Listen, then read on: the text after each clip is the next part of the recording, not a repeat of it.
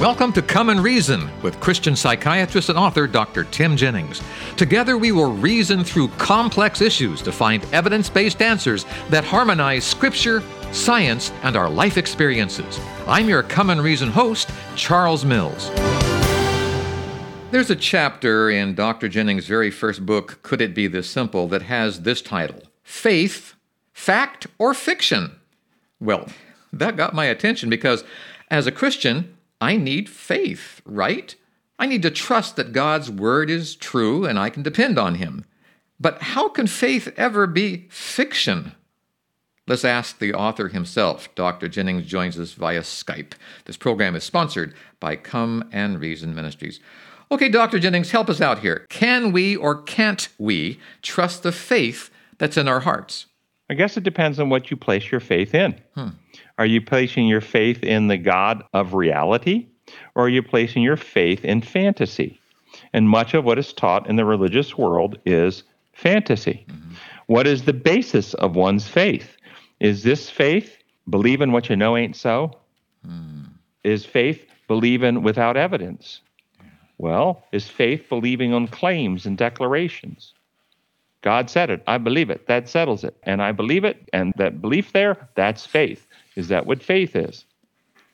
Well, many people think it is. And I remember reading in a Bible study guide years ago that the author said, well, I don't need to have faith that the sky is over my head because I can look up and see it. I need to have faith to believe in the God who lives beyond the sky because I can't see him. And I said to my Bible study class after reading that, does that mean when Jesus appears and we see him face to face, we'll say, Jesus, I used to have faith in you, but now that I meet you face to face and can see you, I have faith in you no more. Okay. See, this is the silliness that people teach about biblical faith, and it corrupts it. And the deceiver is behind all of these perversions about what real faith is, because the deceiver is the father of lies, and he has no truth on his side. And when you have no truth on your side, then you want people to follow you, to have faith in you, to believe in you, you have to get them to believe in things that will not be questioned by truth, evidence, facts, or reality.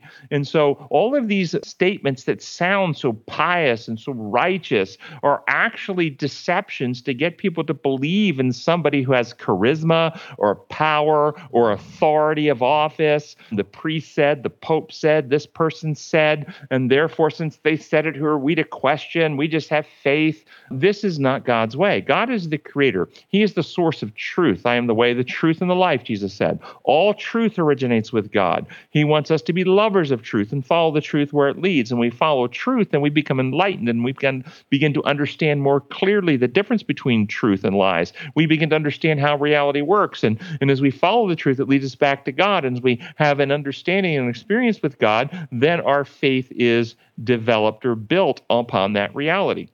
So in the Greek New Testament, the same word translated faith is translated trust.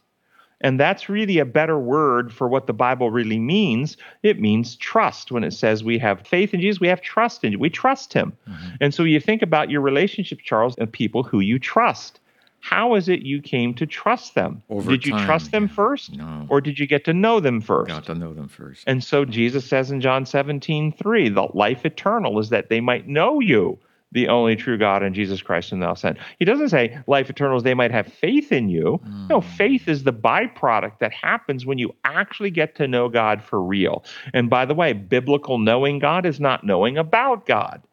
This is what many people, they study and they become experts on the Bible, and it'd be like studying somebody's biography and being an expert on the facts of their life, but having never met or spent time with them. We may know a lot about the person, but we still don't know them. And many people have this in their approach to God. They study the Bible to know about God or Jesus, but they still don't know him. And therefore, their faith is this fraudulent thing of declarations and claims without actual real experience.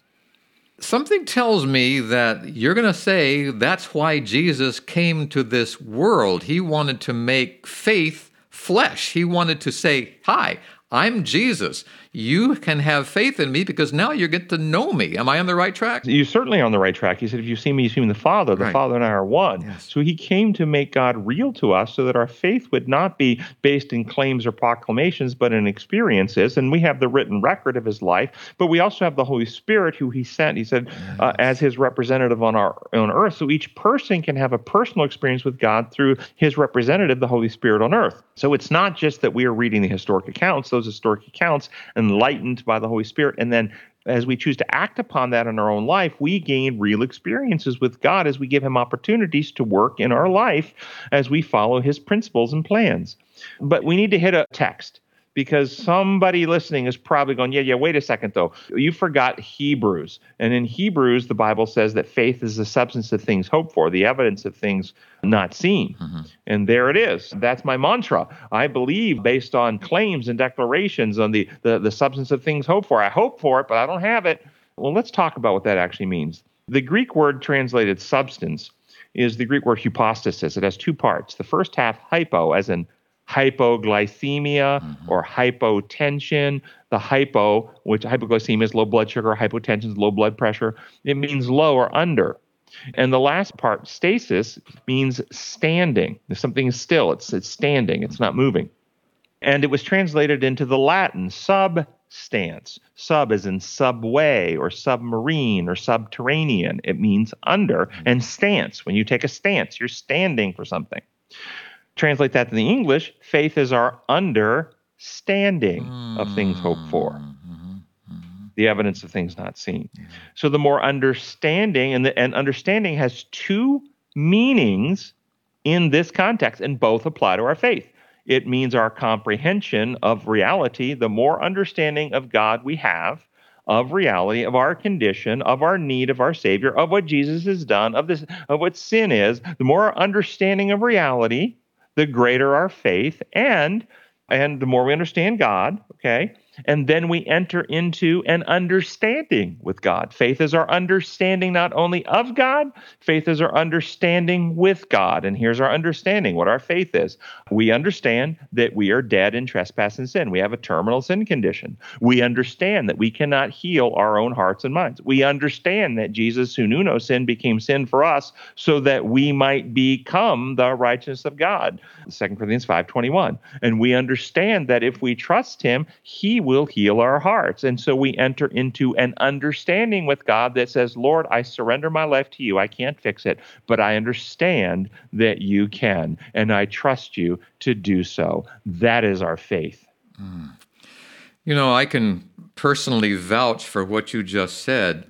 I remember the first time I went on an airplane ride. I had no idea how lift and gravity and thrust and all that works, but I had faith that it did. And I liked it so much, I became a pilot and a flight instructor. And I spent years teaching people how to fly. And guess what, Dr. Jennings? Just like you said, the more I understood what I had faith in, the stronger was my faith on what I had faith in. It was more fun. It was more fulfilling. It was more enjoyable.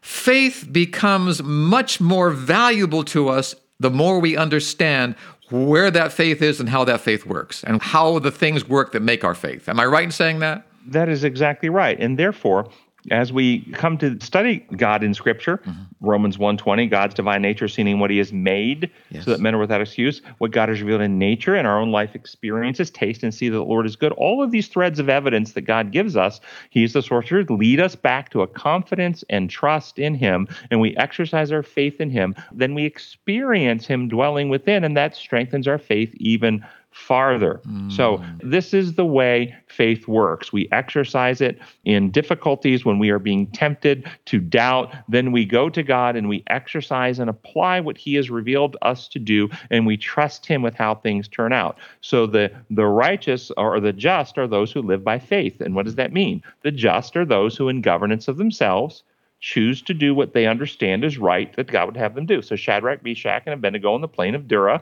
they had a choice, bow to the idol or don't bow to the idol. It was their choice, not God's, whether they would bow. And so they made the choice of faith. We choose to do in governance of ourselves what we know is right. We will not bow to this idol. And then they had faith. They trusted God with how it would turn out. And they even said to Nebuchadnezzar, we don't know whether God will deliver us from the fire, but we know that he can deliver us from the fire. But even if he doesn't, we won't bow. It's wrong for us to bow. We trust God with what's best. And God did, in that case, deliver them from the fire. Yes. But that's the walk of faith, doing what's in governance of self, trusting God with how things turn out. It would seem to me that those Christians who have developed faith through knowledge and understanding and study enjoy being Christians more than those who simply say, God said it, I believe it, I'm done. It seems to me that they would have a richer experience in Christ when they understand just how Christ is working, just like I have a richer experience as a pilot when I understand how flight works. Yes, and you can often tell the mature in faith from either the immature or the fraudulent in faith, because the mature in faith are not threatened when their faith is questioned. Mm-hmm. The mature in faith, for instance, if somebody came up to you and didn't believe in the aerodynamics of the airplane and so forth and said, you've made all that up, you can't fly that airplane, et cetera, et cetera, et cetera, you just smile and you don't need to argue, you just get in your plane and fly away. Okay? Yes. Okay? But a person who can't actually fly, a pretender who doesn't understand the aerodynamics, has never developed the flight skills ability, really doesn't have any confidence in that, but claims it because they read it in a book somewhere, and they read a book about it, okay? Then when they're challenged, they will get very anxious and stressed, and they might get angry and have to attack the person who challenged them. Wow. And so you see this a lot with people who have fraudulent faith. When their theological ideas or their beliefs are challenged, they get angry and retaliate, and sometimes it's such a primitive, childish, false faith that they'll actually kill people who question their faith or speak bad about their prophet or burn their prophetic books. Mm-hmm. And yet the Christian doesn't do that, because the Christian's faith is in the true God. And we know that if you reject the true God, you're not hurting God, and you're not hurting those who trust and love that God. You're hurting yourself. Father, forgive them. They don't know what they're doing. Yeah. Well, I like the good news that we often share on this program, because listener, as you develop that faith, as you study into it, as you reason it out, as you see God leading, it takes you to a whole nother level of love, is the only way I can say it, of the God that you have faith in. You understand that God loves you infinitely and that he has done so much for you. And like we've said in previous shows, your self-worth is built, your reason and conscience ability is strengthened, and your faith is deepened. The more you understand, the more you know, the more you appreciate that which God gives us. Am I on the right track saying that, Dr. Jennings? You're exactly right. That's right. Listener, we have a website and an offer for you. Here it goes. ComeAndReason.com is the website. Here's the offer. If you'll go to that website and you'll sign up to become a member, which is free, in the membership section, there are resources available there which are free, including the audio version of the book we've been talking about in the last several shows, Could It Be This Simple? So the membership is free, and the audio book in the membership section is free to download and listen. Dr. Jennings will come into your house via this product, and he'll sit down with you, and he'll read his wonderful book, Could It Be This Simple? And you will learn, just as I did several years ago when I first read this book. I didn't hear him read it to me, but I certainly would have enjoyed that. I learned so much from Dr. Jennings, and you will too. That's at comeandreason.com.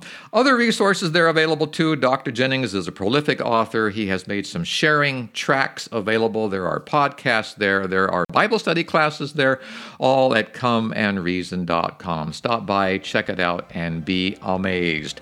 Dr. Jennings, thank you so much for sharing with us today. Appreciate it. Thank you, Charles. And listener, until next time, this is Charles Mills along with Dr. Tim Jennings, wishing you God's presence in your life. Goodbye, everyone.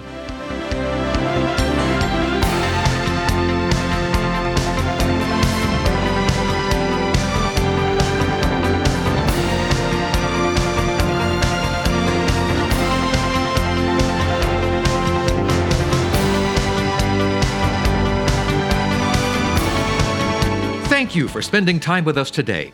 To continue the journey, I urge you to visit comeandreason.com. Here you'll find many excellent resources to help you gain a deeper understanding of the God we all love and serve. That's at comeandreason.com. This is Charles Mills, along with Dr. Tim Jennings, inviting you to join us the next time we come and reason together.